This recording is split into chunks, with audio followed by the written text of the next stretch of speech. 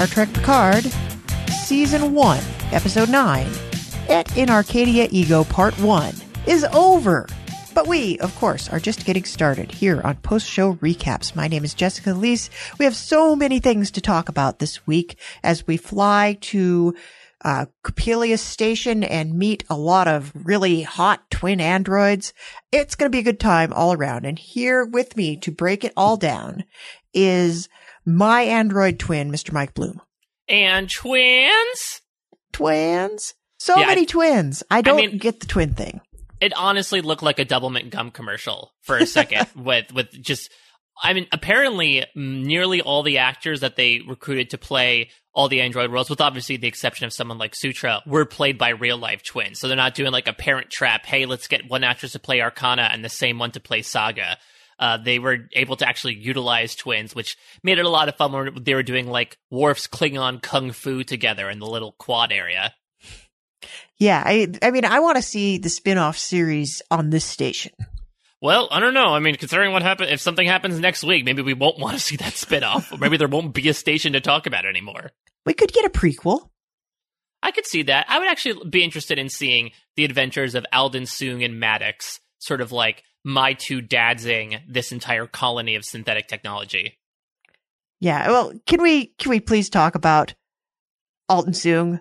That was not how I was expecting to see Brent Spiner. Oh, absolutely not. I think all of us were expecting to see Data. I think we even talked about this back during the dreams of like, oh, maybe this means that Soji gets to talk to her father. Maybe that's still a possibility, but they got Brent Spiner to play his third member of the Soong family. Of course, back in TNG, he played his own father, Dr. Noonien Soong, with like a DeForest Kelley level of old age makeup, who got killed by Lore in the episode he was introduced.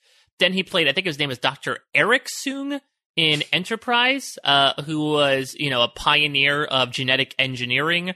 And you can sort of then connect the dots to see where we get into roboticism. And here comes Alden Soong. But Jess, I feel like only finding out now about Alden Soong made me realize that Noonien Soong is kind of an asshole. Yeah, just like a little bit. He had a real son, and when we meet him, he is like holed away on some remote planet, just completely, divesting himself in his life's work. And I just never imagined that he had a family. I was surprised when we had that episode when we found out that his wife's, consciousness was transplanted into an android, and he did that to sort of preserve her legacy. I wonder how Alden Soong, found out about that. I'm just surprised that he went into the family business if there is indeed this like weird relationship between them.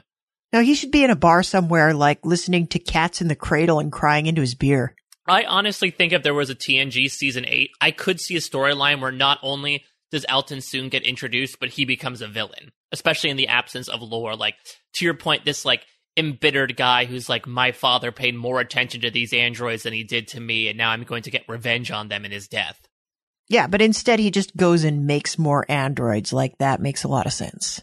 I suppose so. Maybe it's just that, I can imagine that Noonien Soong is also someone to take his work home. So maybe it's just how he was able to connect with his father. I don't know why I'm psychoanalyzing Alden Soong so much, but he's also like, I don't know. He's, there's a lot of characters, especially by this final rally, android rally scene that has characters jumping sides, and Alden Soong is definitively more on the side of synth than humanity, and I guess him sort of surrounding himself with that type of technology for years has proven that point. Yeah, he's a little bit self-loathing in that regard. Like, they're having this big rally of like, organic life sucks, we're going to eliminate it all. And he's like, yeah, I hate organic life. And it's like, you kind of are organic life, right? Well, that's the thing is, let's talk about sort of, at least in my opinion, the elephant in the room, this idea of the mind transfer that he talks about with Dr. Jurati. And I believe he says in their conversation, like, I have a certain sense of urgency. And I wonder if he's talking about his own death. He calls Picard an old man, much like himself. But Jess, let me pseudo start off this podcast by giving my big prediction for the finale. I think this is Chekhov's golem. I think Jean-Luc Picard's consciousness is getting transferred to an android body next episode. I was 100% coming here to make that same prediction. Amazing. Because it just seems like that's what we're leading up to. And I think I probably would have guessed maybe that's a weird theory and kind of out there, except that we get Picard almost dying in the first 5 minutes of the episode and kind of like having this little disassociative episode. That says to me that his disease is progressing, and he kind of gives everybody this pep talk about he's like, I have an announcement to make. I have a terminal illness. Well, no. His announcement is, all right, this is our plan. Oh, and one more thing, Columbo style. I have this illness and I'm dying, but don't treat me any differently. Bye. Yeah. I feel like we wouldn't have brought it up again if it wasn't going to come around. And we wouldn't have brought it up in the first place if it wasn't going to come around and it wasn't going to mean something. So I'm guessing they probably built the golem to put Soong into, but Picard's going to wind up there. Right. It could be a thing where, you know, maybe in their hour of need, they end up turning to Picard. Picard maybe sacrifices himself or ends up just dying due to his condition. And then as a result, Jurati, I think, you know, there's this really interesting conversation between Soong and Jurati, where Soong is like, while he's definitely ticked off at Jurati for killing Maddox, he's not so mad that he doesn't offer her a job. I think he says, you know, spare a life to essentially make up for the one that you exterminated. And I wouldn't be surprised if that life is Jean-Luc Picard's, where Jurati decides to be the one firsthand to transfer that consciousness into an android body. And that also makes things really interesting for season 2, where, I mean, there's arguments about whether this is Jean-Luc Picard or it's Jean-Luc Picard really getting used to the life of a synthetic, and what does that mean? And I'm sure that's going to expand the allegories even further if this episode didn't do that already. Yeah, I thought it was a little strange that Soong was about as irritated with Jurati as he would have been if she, like, ate his lunch out of the fridge. Exactly. I wonder if it's because it seems like he was really not on board with Maddox's plan to go off planet and create Soji and Dahj to essentially get to the bottom of the synth attack. It seems like Maddox was a little roughy in that capacity, and that like he just could not let go of that. So maybe that helps erase a bit where Soong's like, well, yes, he's dead, but he sort of deserved it because he put himself and therefore all of us in this danger. Yeah, they said it brought out his devious side to work here. So it's like he did a heel turn at the end. And so they're like, we want to make really clear we don't support anything he did after he left the planet. Right. Exactly. Well, let's talk about Coppelius in general, because Jess, we're finally here after a long, long time. It has a name. It has twins.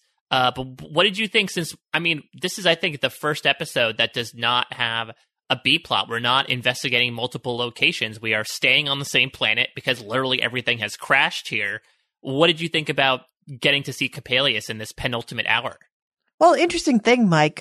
Do you have any thoughts on the origins of the name Coppelius? So I know that it's I'm trying to remember the piece of literature, but I know it's a rather interesting character from literature's past. It's a ballet, actually. Oh, really? So it's not a Bjayzl. It's not a name pulled out of nowhere. No, it's not a Bjayzl. It's definitely anytime there's a name and it's not a total Bjayzl, which I think we are now making a thing, by the way. Absolutely.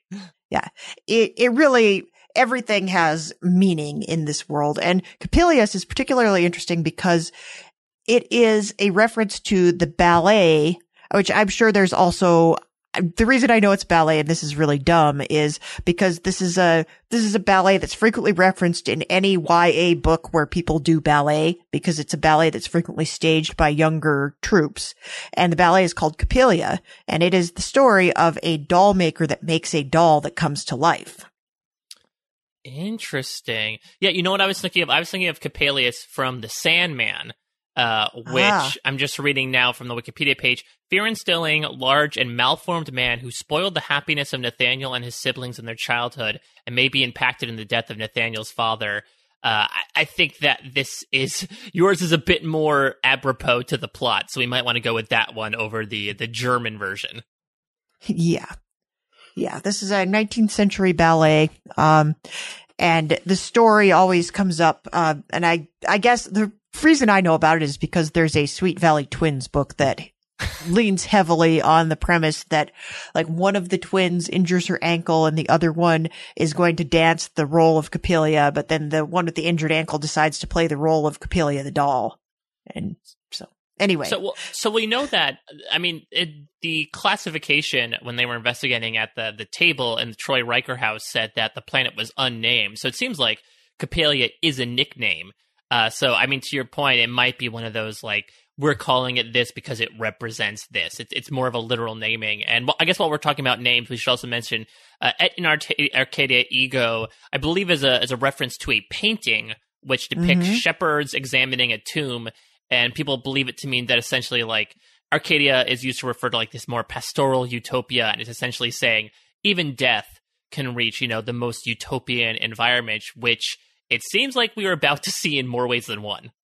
Right. And it's interesting if you look at this painting, the color palettes in the painting itself really match what was happening on the planet. So it's a very deliberate title for an episode. And I really love the color palette as well. Like, I felt, Star Trek Picard, I think Discovery with its reds and blues and yellows might be an overall more colorful, cooler show than Star Trek Picard. Star Trek Picard in its color scheme, when I was talking with Hanley Culpepper about this back in the first few episodes, tends to skew on the warmer side. And we get it here to your point on Coppelius, where all the twins are wearing like reds and pinks and browns and oranges, which not only feel like more natural colors, it stands out starkly when Narek gets brought in and he is just black against all of these much more intimate colors.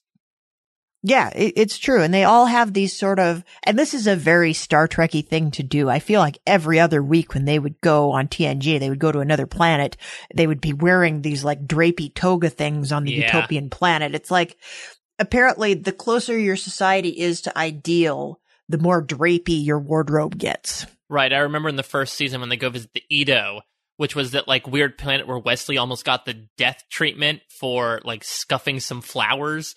But they all like wore very loose Grecian clothing. I mean, talk about people that are obsessed with 20th century stuff, Jess. These people are obsessed with BC era clothing. They think that's sort of like where they should have stopped when it came to fashion.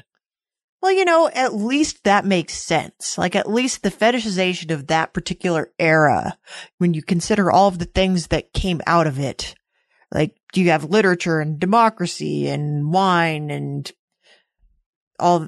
alphabets and stuff.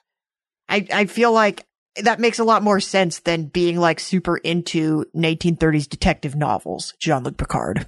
Or flowers. Because I mean, I don't know if it's a Maddox thing, I don't know if it's a Soong thing, but damn, are they obsessed with flowers. They even make their defense systems into flowers. I loved these flowers. This was so cool to watch. Like the visual of this was it was so imaginative. Yeah. And I loved that you didn't have any idea what was happening in the middle of it until like they landed on the planet.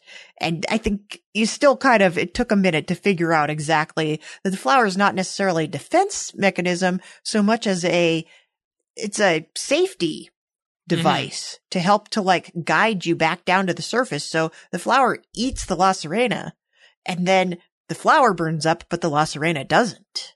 Right, exactly. So it's like it's a simultaneous like protector, but also something to essentially like disengage you if you are indeed dangerous. But this opening act was really interesting because I feel like especially the sequences when they were falling to the planet, I don't know, for some reason it reminded me a lot of like J.J. Abrams' Star Trek, especially when we get the exterior shots of the ships engulfed in these orchids falling. Plus, there was this just simultaneously badass yet hysterical image of the big-ass Borg cube just vavooming its way out of the transwarp conduit and then promptly falling to Earth. And I did love the image of when they finally got out of the La Sirena, and you just see, I don't know, maybe I just didn't think of the scale of the artifact because we've always just seen, like, exteriors of it. But to see it actually in scale with the planet, you forget how incredibly massive it is. And yes, it's understandable why it probably took out 3 of these orchids at once because they had no idea what was coming. Yeah, I liked the orchids, like, struggling to cling to it.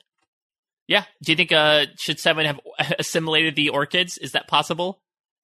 I mean, they assimilate a lot of weird stuff. And, I would be curious to see the Borg's response. Like, speaking of random throwbacks, I really loved Raffi's comment about murderous fungi and angry reptiloids, because those are some TOS callbacks straight up. I want to see the Borg try to assimilate a Horta.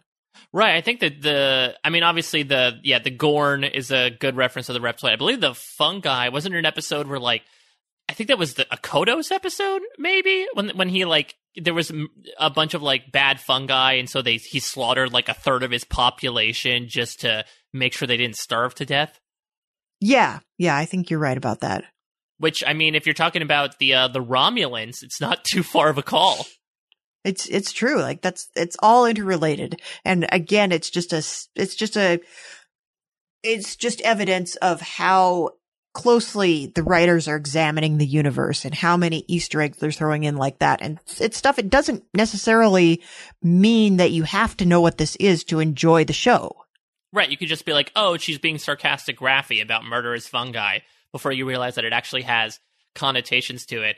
I want to talk a bit more about, like, the Picard sick thing, because, I don't know, I think that while it was a little bit funny to have him tack this announcement on in a very impersonal Picard way to the end of this, I kind of wish that they made things, I wouldn't say more implicit, but, like, I loved the scene right beforehand where it wasn't outright said and it didn't need to be outright said, where, Jurati wakes him up, we get a reemergence of the old school tricorder and basically says, like, okay, this thing has to be wrong because, and Picard basically interrupts her and just says, I suspect the tricorder is fine.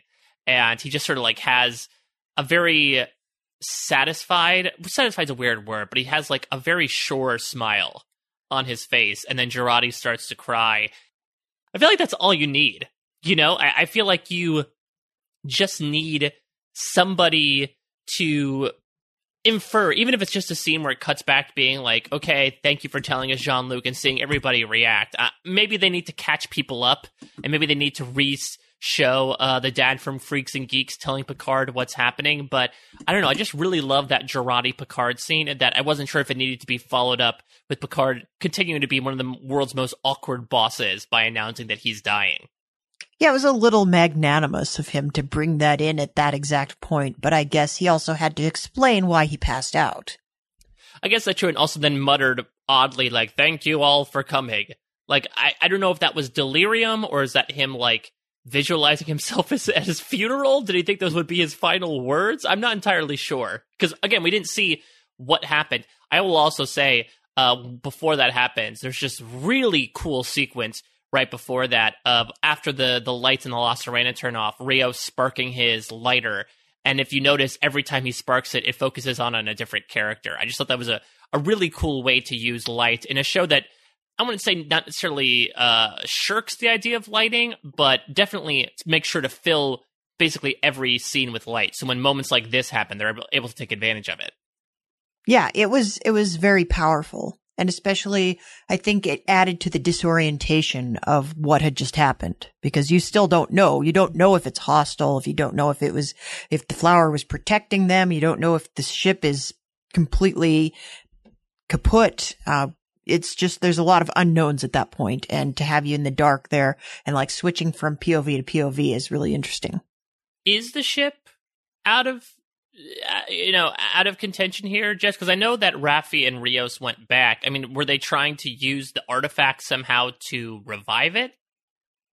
I think they were trying to fix the ship somehow. I don't know how the artifact plays into that, but I think you have a conversation aboard the artifact where it's like, well, we can get the food replicators up and running, so if we're here for a while, we're going to be okay. Right, they use the long-range scanners to see the 218 warbirds, which, man, Section 31 is just outdone in so many ways. They really put a hard quota on their numbers. They could have had 218 Section 31 ships in Disco Season 2. Yeah, 218 warbirds, I feel like, is the 30 to 50 feral hogs of the Star Trek universe. Exactly. We need to have these weapons done just in case 218 That's basically Sutra's speech at the end, right? Like, let's gear up. We have 218 Romulan warbirds to take down.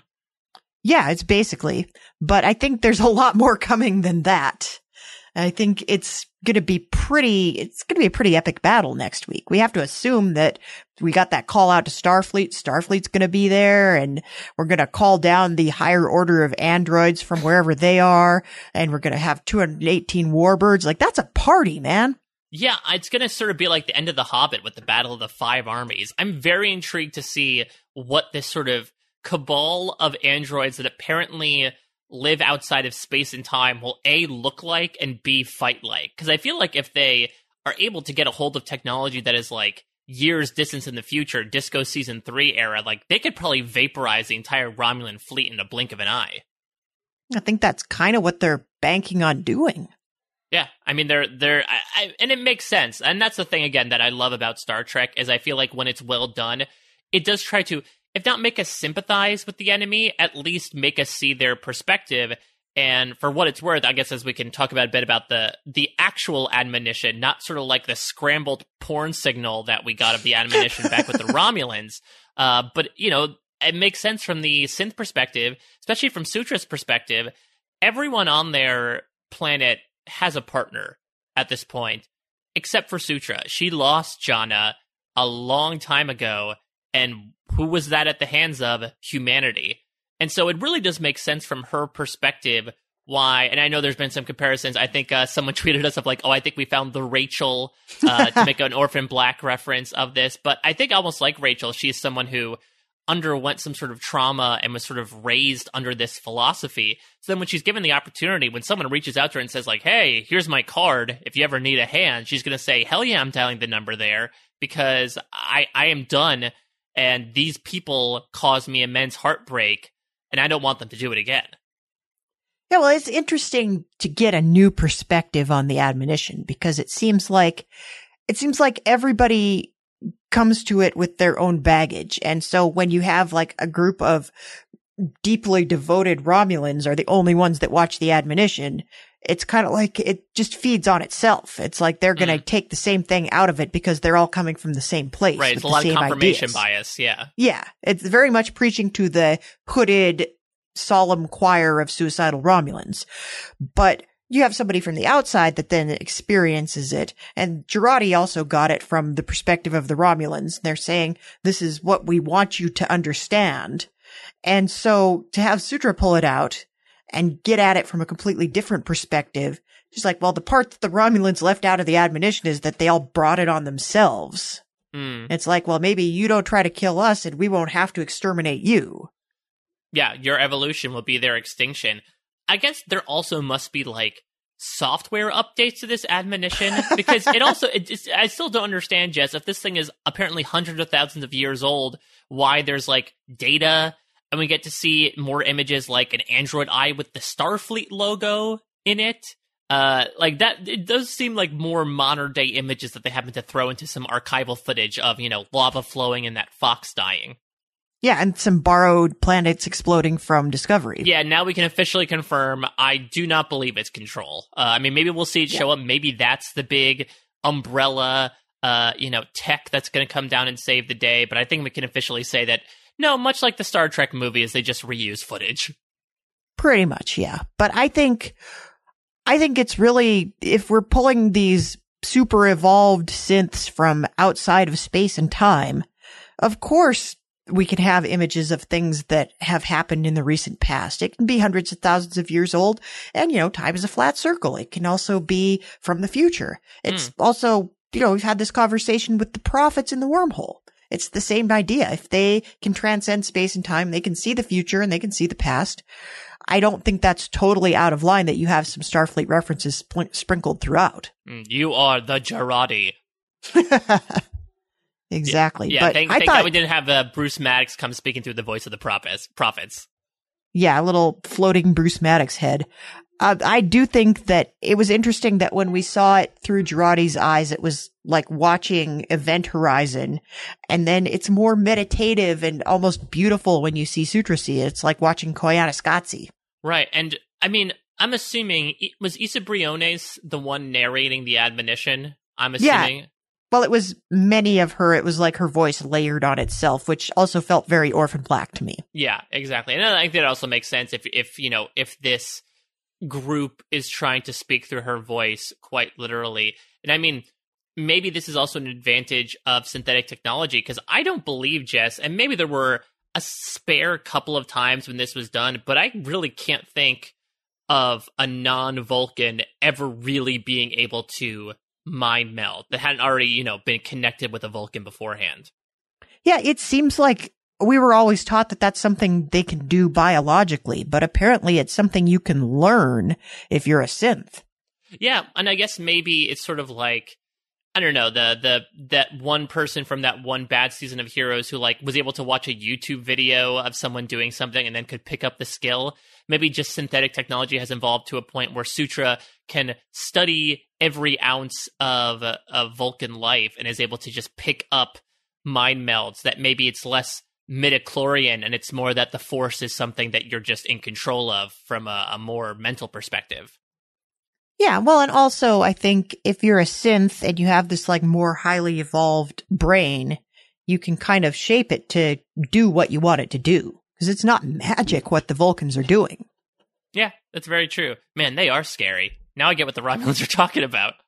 Yeah, I mean, I totally get this schism business.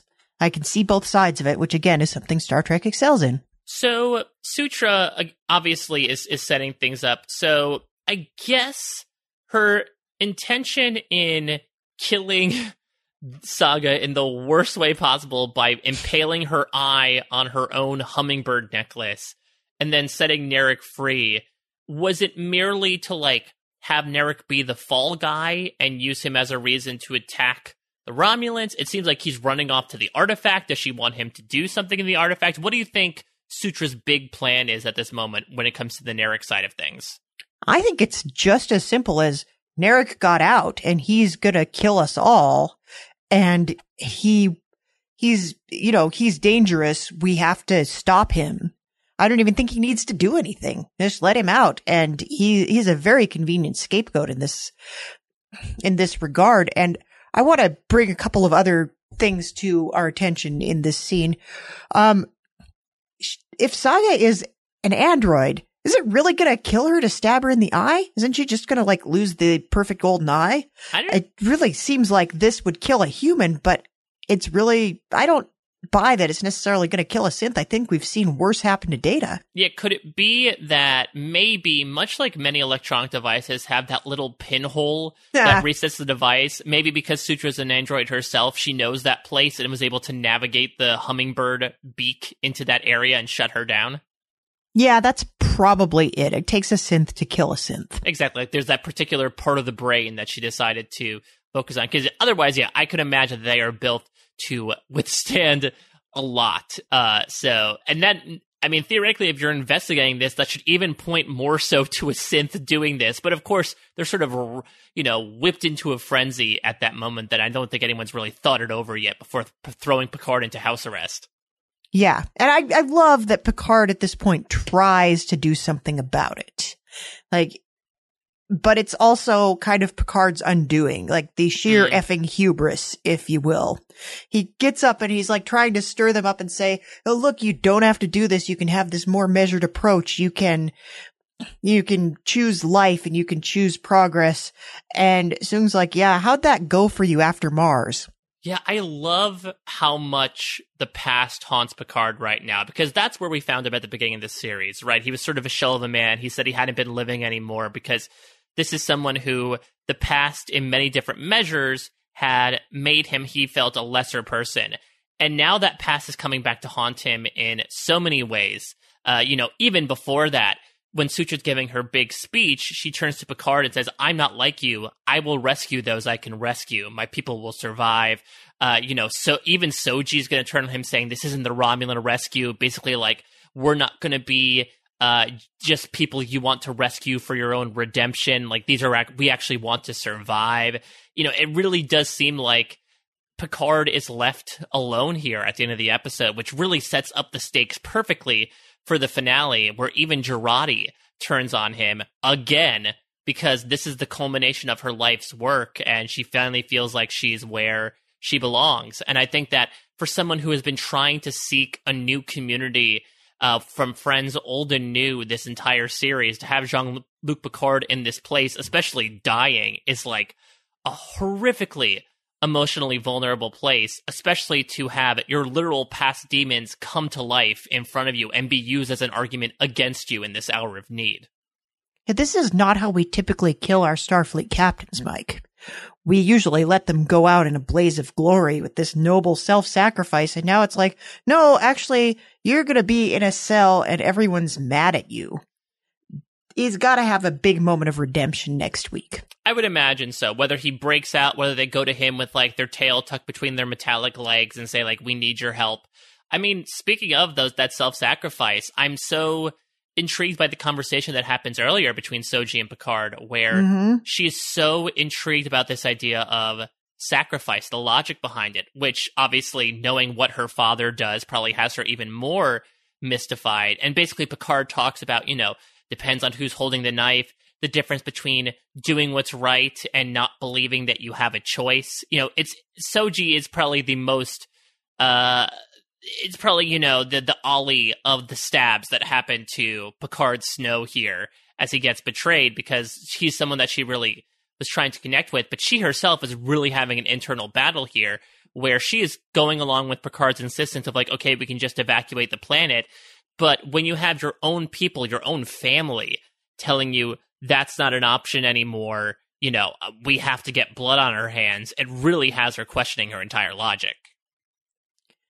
Yeah, it's interesting. I didn't know up until the point where she comes out and says so. I wasn't sure which side she was going to choose. Totally agree. Because again, this is someone who, she's gaining more trust in Picard, but she barely knows herself. How instinctual are her feelings about Coppelius when she lands, assuming that she had no prior memories of this place before she got here? Yeah, and I like the way she describes it, where she says it's like she's watching a holo that she's seen before, but she doesn't really remember it. Exactly. I know at least like a half a dozen Simpsons episodes that I feel that way about. Just a half a dozen, huh? Yeah, just a half. Yeah, exactly. They're sort of like in the gray area of the memory. But yeah, I mean, and she talks about, what if killing is the only way to survive? So I guess by the end of that conversation with Picard, she sort of you have a sense as to what side she'll be on of like, I would never do this ordinarily, but I guess when it comes to survival and feeling that you don't have a choice, if the other choice is death, I suppose it's not completely illogical to kill in order to save others. Yeah. Yeah. And it makes sense from that standpoint. And also, like, she's just learned who she is, and now there's a whole bunch of other beings like her. Right. And that's got to be kind of a trip too. And then she starts to kind of unlock what that means to her. Exactly. Not to mention that I could also imagine when you are in this big scene that is literally filled to the brim with your people and they are all whooping a cry of, hey, let's mobilize ourselves to take out humanity. Are you really going to be that one Sith to be like, I don't think that's a good idea? You sort of have to go along with like the mob mentality almost of like, okay, they've been here for a long time. They must know something that I don't. I still need to grasp an understanding of what being a synthetic is like. Let me sort of be a loyal soldier to them for the time being. Yeah, I think she's really trying to choose the side that's most likely to win in this scenario. Listen, I mean, it makes sense from just a numbers perspective, I suppose. And I mean, I hope next week we do not see a reunion between her and Narek, because I did not realize how grateful I was to have a Narek-less episode until this episode. Yeah, I want to talk about Narek for a second. I know you don't, but we kind of have to. I thought he actually, he's lost some power, and I kind of don't mind this. I don't mind it when he's on the bottom, Yeah. I don't like it when he's like, we're supposed to believe that people are falling for his BS, but when he's very clearly not able to sell anything that Soji wants to buy, it was interesting to me to try to figure out like how much of this is actually real, because I'm still saying 0.0%. I'd like to believe so as well, which again would make that scene awesome, but I don't know. Maybe it's just like my thoughts about the Picard writer's room. Part of me thinks that he does fall in love with her at least at some point. So then when he does be like, I love you, it's equally bad on both sides because, like, whether he's manipulative or whether he's being sincere, either way, it's just really creepy. And I agree. Good on Soji for calling him a sad and twisted thing and saying that he disgusts her, because he disgusts me. So, like, I don't know if people are necessarily Team Narek at this point. He's also going to be running into a very interesting situation aboard that artifact. Yeah, I liked the preview for next week, had him in this sort of Mad Max getup. Yeah, and so I wonder, though, because if he is falling for Soji and wants to protect her, there's a non-zero chance, Jess, that he defects to the synth side and joins up with these guys to take out his sister and the Romulans, which is a heel turn I would expect, but not necessarily like to see. I'm going to say it goes the other way, actually, Mike. Interesting. Here's my prediction for the next episode. We have so many factions that are converging on this unnamed planet. And I think we have to, by the end of the episode, we will determine which bad guy is the baddest guy of all. And then everybody else is going to come together with a big plan to defeat those bad guys. And I think what's probably going to happen here is you will need everybody's resources to take out these super evolved synths that are coming to destroy all of the organic life in the universe. I think the synths show up, and then that is going to require Starfleet and the artifact and the Romulans and the humans on the ground to all team up in order to undo this thing that has been unleashed. I could definitely see that, right? This feels like those Star Trek movies with, like, the V'ger, or when they quote unquote meet God in Star Trek V, where it's like, okay, here's this big thing, external, force. We're all going to have to join together to get rid of this external force and sort of purge it from the universe forever. Because I can also imagine that I don't know if this synth cabal is surviving the season finale, because I have no idea what Star Trek Picard and the future of Star Trek looks with the knowledge that this alliance exists, that there's an entire federation of androids that supersedes time and space itself. Yeah, I think we also may see some of these synths jumping ship to defeat their own kind. I think we've spent so much time with Soji, we can't necessarily feel like she is on the side of wrong. And I think kind of the same thing with Jurati, who is a very complicated character and who is Team Synth right now. I think we probably see a more moderate approach to synthetic life. I have to imagine that by the end of episode 10, we have decided that it's okay to do some synth stuff.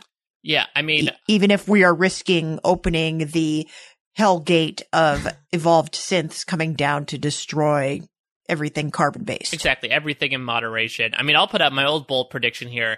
I think Soji will kill Sutra next episode. Yep. I think, like, if you're talking about sacrifice and getting blood on your hands, I think that's a perfect way to show it. I think it's a perfect moral quandary for her, of her killing not necessarily her sister, but almost like her older ancestor, and that showing how she is willing to essentially work against her own kind if they behave in a way that she does not find morally fit. Yeah, that's definitely a possibility. And it's funny, I think we can't really talk about them in terms of family at this point, because I don't think we can say that they're all like a big happy group of siblings. And I wonder if Soji is really Data's daughter or if she's kind of his niece. It's very hard to tell. Yeah, so I guess, because, Soong is like, I guess I'm like a father to everyone here, but, like, I guess, is he Soji's uncle then? Or, I guess she was created by Maddox, who is more so like his business partner. So I guess it's more of like the colloquial uncle than the blood uncle. This is a very confusing synthetic family tree, Jess. Yeah, like she shows up, she's doing like the Buster Bluth, hello, Uncle Father. Exactly. Like, I don't know if there's a pop secret going on anytime soon. Maybe that will happen. I don't know. Do you think Alton Soong lives to see the end of next episode? No, I think anybody that's marked for noble sacrifice, I think we could do a noble sacrifice draft right here. Okay. All right. Let's do it. All right. So I'm saying noble sacrifice. And do you want to draft first or should I? Why don't you go first? Because I think you have a clear idea right now. I have a pretty clear idea. I think I'm picking Elnor number 1 in the Noble Sacrifice draft. Ooh, interesting. Because I was thinking about that as well, but at the same time, like, it's tough because part of me wants to say like his goodbye with Picard was very emotional. I actually really love that scene because I liked Picard's reaction to Elnor where he starts to raise his voice and then he stops himself. Like, this is the parent Picard. This is like the Picard that's learned a bit from Troy and Riker and has decided to exercise more patience with people like him and Soji saying, I'm very, very proud of you. And I guess the question is that the last scene they're going to have together? There could be a chance that they would be, which, would mean that he does do a noble sacrifice. But at the same time, I could also very likely see a situation where, like, he is such a different character to everybody else that they would want to keep him on for whatever season 2 is. It's true, and he's great. Like, his perspective is just kind of fantastic. Like, it's not just that he's very blunt when he gives his opinion of things, but he also doesn't mask his other emotions. He's happy when he's happy and he's sad when he's sad, and he's really upfront about how he's feeling all the time, and that's kind of fun. Right, exactly. There's no guile to him. Exactly, he's guileless and guidonless.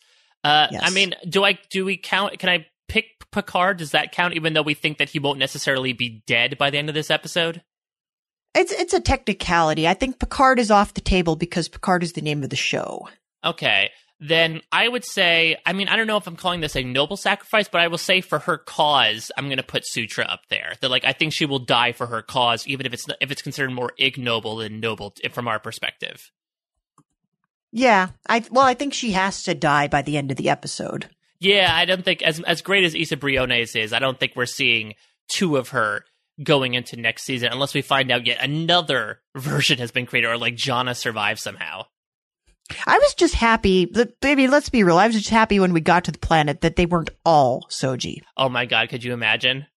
I don't know, I think I'd be more perturbed by Alton Soong if that was the case, that he made all these synths in one person's image. Yeah, well, like half of them look like Soji, and then half of them look like young Data. It's like, oh, you have a type. Yeah, it's already weird that they have to create 2 every time they create one. I still don't understand why that has to be the case. I think it's with the positronic fractal cloning techniques that was talked about. Don't try to explain this, Mike. You don't know either. Oh, I don't. I'm just throwing out random types of atom components here. But I guess it's the thing where, like, it just naturally creates 2, maybe, and you just don't want to throw one away. I'm not entirely sure. I guess just besides Elnor, like, do you think in our noble sacrifices here, do you predict, like, could we see a Rios or a Jurati or a Raffi death, or do you think all these characters are going to survive to season 2? I think Rios is pretty safe. I think Raffi is pretty safe. I think Jurati, there's an outside chance that Jurati bites it. I think outside chance Narek switches teams and saves the universe by dying. I don't know. I feel like, so with Jurati, I would agree with you, except we got more #Jurios content this episode, Jess, which surprised the pants off of me. I thought it was just a one-night tryst. Clearly it wasn't. Like, he steps up and, like, protects her, being like, don't mind meld with her. And then there's that really interesting scene in Spot 2's living room when he, like, touches the side of her face and they just sort of stand there for a few seconds, which makes me think that they totally did it off screen before he said goodbye to her, but we can't be entirely sure. So I had no idea that was a continuing thing, but I feel like in showing that they're definitely hinting towards that romance growing in season 2. And that makes sense. And I think we also need Jurati around at the end when we repeal the synth ban and there's work to be done on synths. I think she sticks around. But you bring up something else that I wanted to talk about this week, Mike. There was so much face touching in this episode, and maybe it's just a sign of the times, but every time someone like reached their hand up and like ran it over someone else's face, I'm like, no, don't do that. Yeah, I guess even outside of the timeliness of it, I mean, is that like, does anyone feel good when they get their face touched? I mean, I feel like it's either way too ticklish or it just feels completely awkward. I feel like you really have to trust and have distinct feelings towards the person if you allow them to caress your face and not have it be either horrifically awkward or patronizing. I think having seen the video to Lionel Richie's Hello, I can see some utility for it. Like, even if you're not a blind sculptor. I was going to say, I mean, there's definitely a utility if you have a certain lack of function. Yeah, but I think there could be something sensual about it done the right way. But I think that's what they were getting at here. But it's just like this dropped at a really weird time where we don't want to think about the sensuality of touching each other's faces. There's also, I feel like this episode really lingered, and I'm not saying it's a bad thing, because I think that to Picard's point, he says early in the episode, I feel like we're always saying goodbyes, and I feel like I'm still counting this as like the first part of the finale, so this does feel like a way for the show to say goodbye, at least for a season, and they're really taking time to marinate in small actions or stares or silences, which I feel like, given some of the pulse-pounding action in previous episodes, they have not been wont to do. And it's a change in pace I didn't expect, considering we are now entering the end game of this first season. We've arrived on the planet of the final boss, I'm assuming. So for them to do this from a tonal perspective, I guess maybe they figured they already had a 2-part finale so they could take their time in their first half, but it was very distinct. Well, it was like getting that Game of Thrones episode where everybody's in Winterfell overnight, and some of them do it, and some of them tell bad stories, and some of them sing, and I think it's okay to have that sort of like ramping up to the final battle. Are you saying that when the synth cabal comes, it's just going to shroud everything in darkness? I think we better be planning on having all the lights turned out so you can see what's going on in the battle. Oh, yes. Boy, Rios, get your lighters. Your lighters going into overtime. I mean, and to that point, I feel like it's almost it did with its penultimate episode with Game of Thrones, textbookly did not do with this penultimate episode, really trying to end on this big climactic note. And I guess putting Picard under house arrest and assumingly alone, really for the first major time this season, on the way out, health-wise, is a pretty big stake, but it didn't, like, kill off a character outside of poor Saga.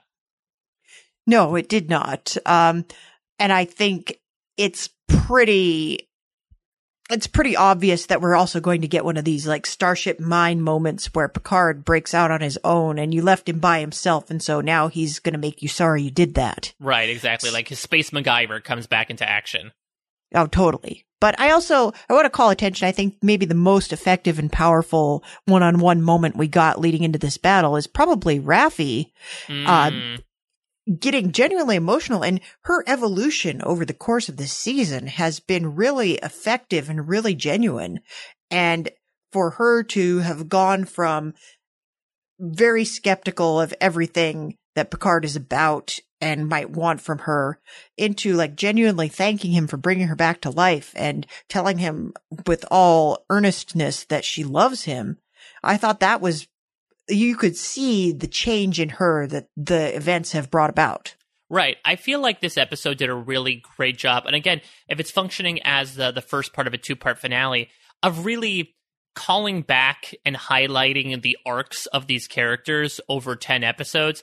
And Raffi is a great example. Even before the one-on-one scene with Picard, there's this one moment when Arcana sort of age shames Picard by talking about all the wrinkles that he has. But there's this one moment when she starts to approach him, and Raffi has this instinct to sort of like move to him to protect him.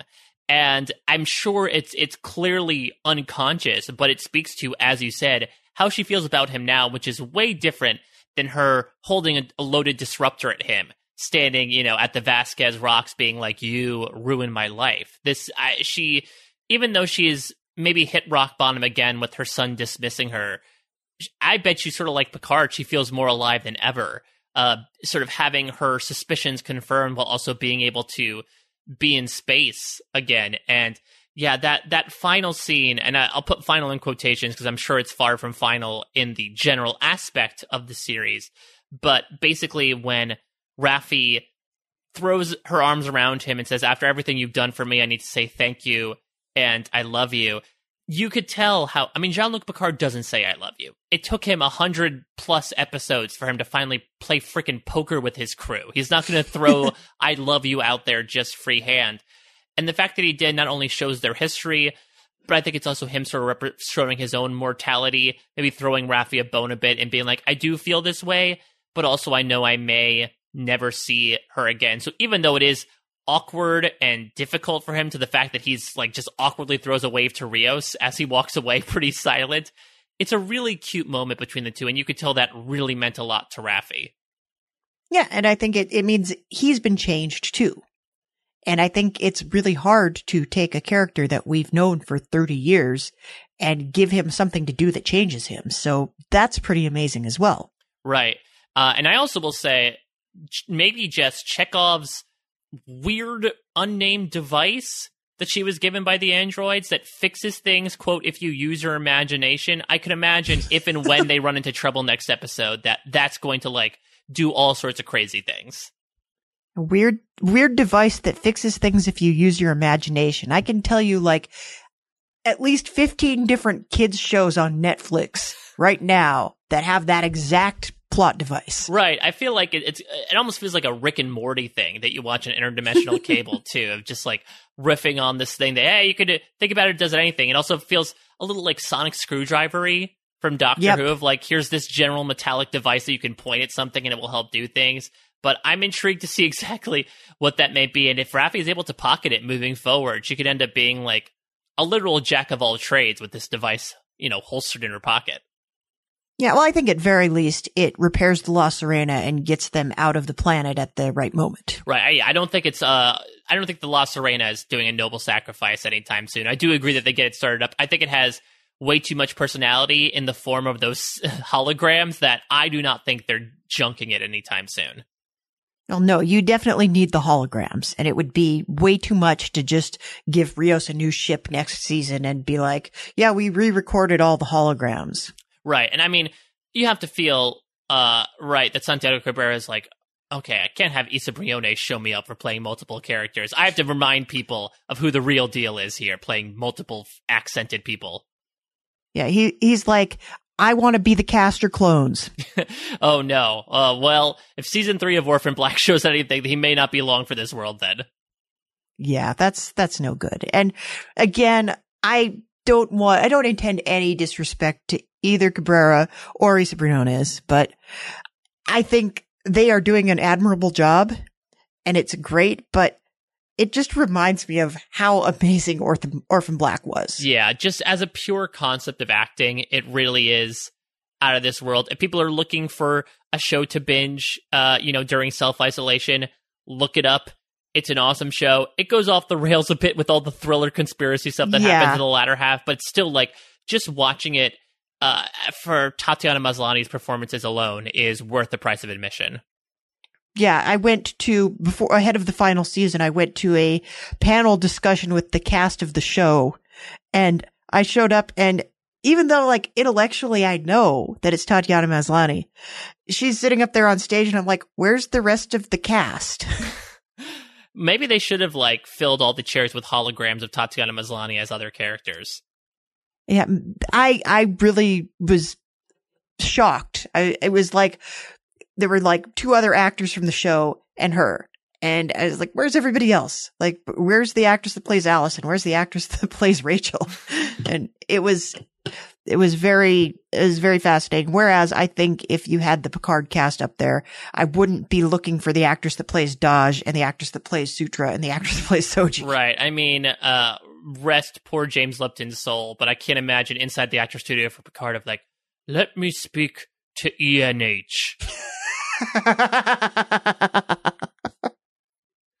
I think that Santiago Cabrera is just like pulling out some accents, questionable at best, and then that's sort of it. But that being said, only one more episode, and then, Jess, we have a possible universe ahead of us for many, many people to be playing many, many roles. Maybe Picard can pull out his Vichy Frenchman again. He's just itching to do that. I hope so. I hope we get another Heist on Free Cloud episode, even if they're not allowed back there. Yeah, I think they're banned from Free Cloud, but that doesn't mean they can't like create a holodeck escape room for it. Oh man, yeah, I'll be intrigued to see going into season 2 because, like you said, I think the show has done a great job of creating new experiences for characters old and new, while simultaneously creating both Easter eggs and very well entrenched plot lines that reference previous episodes. That being said, I kind of would love a standalone episode in season 2 that does take place on whatever version of a late 24th century holodeck is. I think we've got to get one at some point. Like, everybody knows how much those were fun in the previous series. So I don't want one every season, but every couple of seasons, I'd be totally cool with it. As long as the plot line isn't, oh no, the program's broken, but you have to make sure that you stay in it, but also you could actually die in this one. Like, because I feel like maybe that's one of the reasons why they started to really scrap the holodeck/holosuite episodes, is because essentially it was the same stakes repeated. Well, it's like if you do that too many times, I think at a certain point, you have to say, this technology is not safe. And we did this with synths, you know? So it's not like they never do that. But it's like, okay, how many people have to die in a holodeck before you say we're shutting down the holodeck before somebody else falls prey to the rogue program? Theoretically, they could have said, let's ban holodeck technology after a... an AI version of Professor Moriarty not only escaped the holodeck, but tried to commandeer a ship to escape.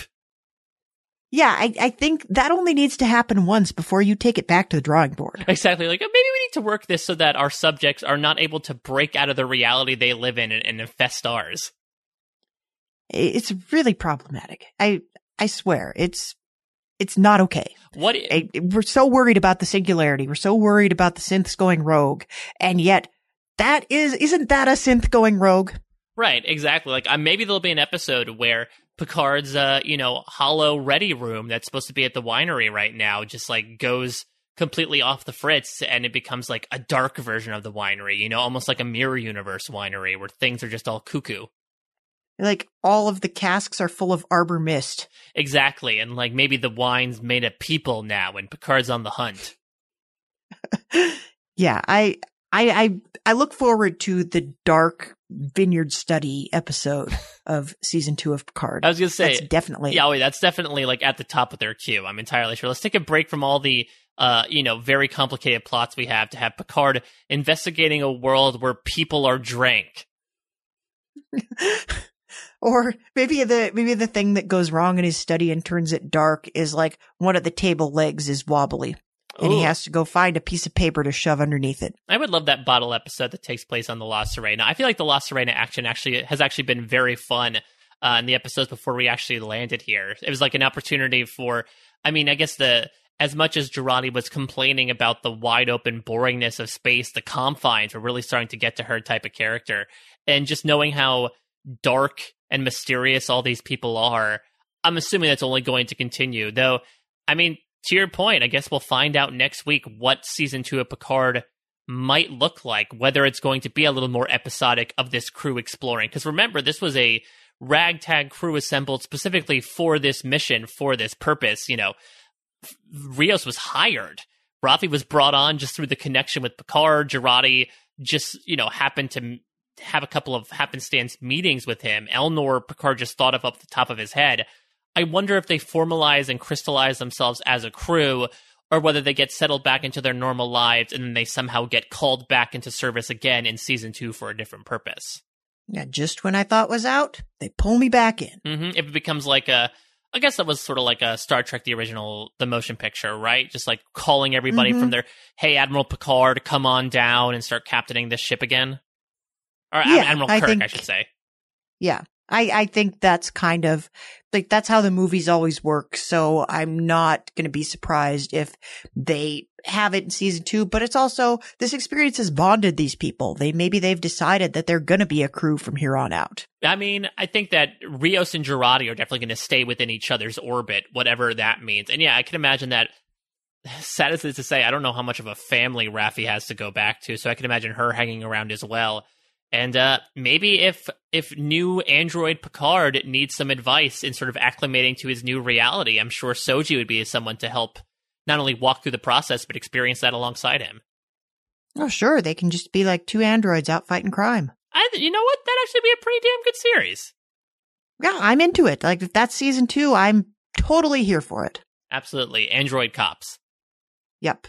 Android cops. So on that note, Mike, is there anything else we feel like we need to call out in this episode? The only thing was that it was very odd that the one picture in Maddox's study was stuck on that thing we already saw of him and Jurati kissing, and it was like a vine. It just sort of replayed the same 3 seconds over and over again. I'm sure it made it very awkward from Picard, on top of the fact that he couldn't reach Starfleet.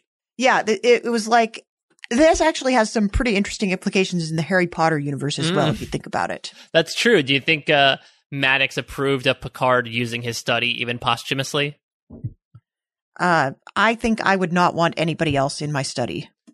Yeah, though, to be fair, he did some pretty devious things. So maybe like Soong, he's just naturally forgiving to people, no matter what they did.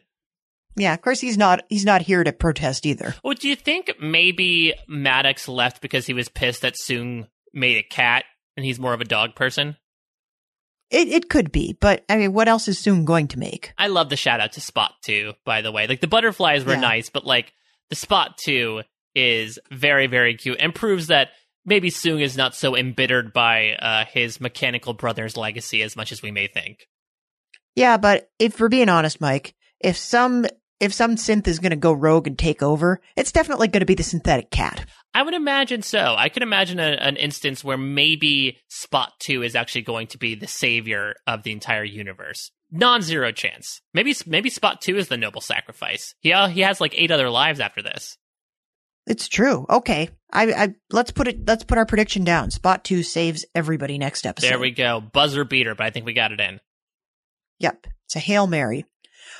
So I think on that happy, cuddly, fuzzy note, we can wrap things up for this week. We want to thank everybody who's tuning in and supporting us and sharing your wacky theories and arguing with our hot takes, like, for instance, Picard is the best Star Trek ever. Don't at me.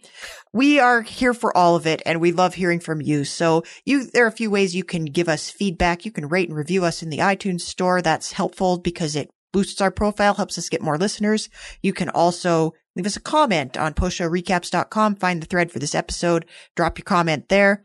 And of course, the easiest and quickest way to get in touch with us is always Twitter. You can find me on Twitter at HaymakerHattie. You can find me at a Mike Bloom type. You can always check out my writing about Star Trek Picard at cbr.com/tag/Picard.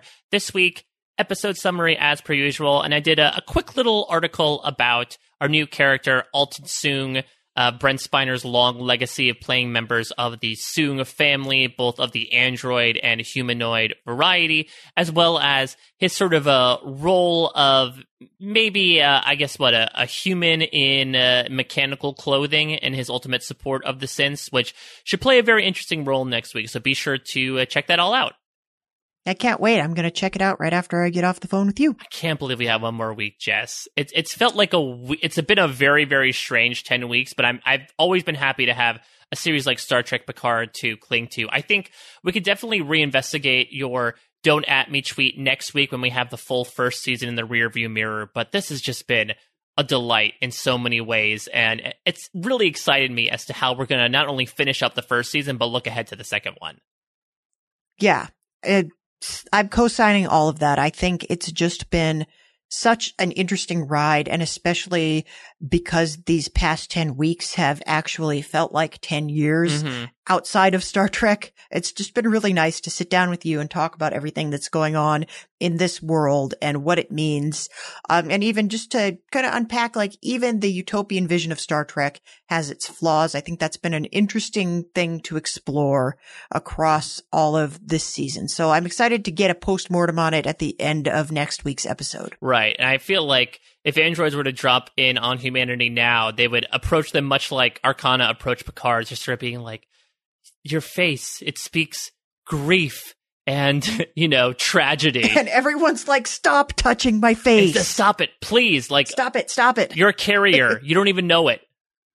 Yeah, look, I don't know what I just gave you right now, but get your hands off my face. Listen, I don't know Go what wash up. I don't know what you do with your sanitizer. twin, but practice social distancing with me, okay? Yes, exactly. And it's the great thing about a podcast. We are the ultimate social distancers. Amen. All right. So we want to thank everybody once again for listening up. Thanks to everybody behind the scenes. Thanks, as always, to Post-Show Recaps for letting us talk about all this nonsense. And live long and prosper, everyone. And we'll talk to you next week.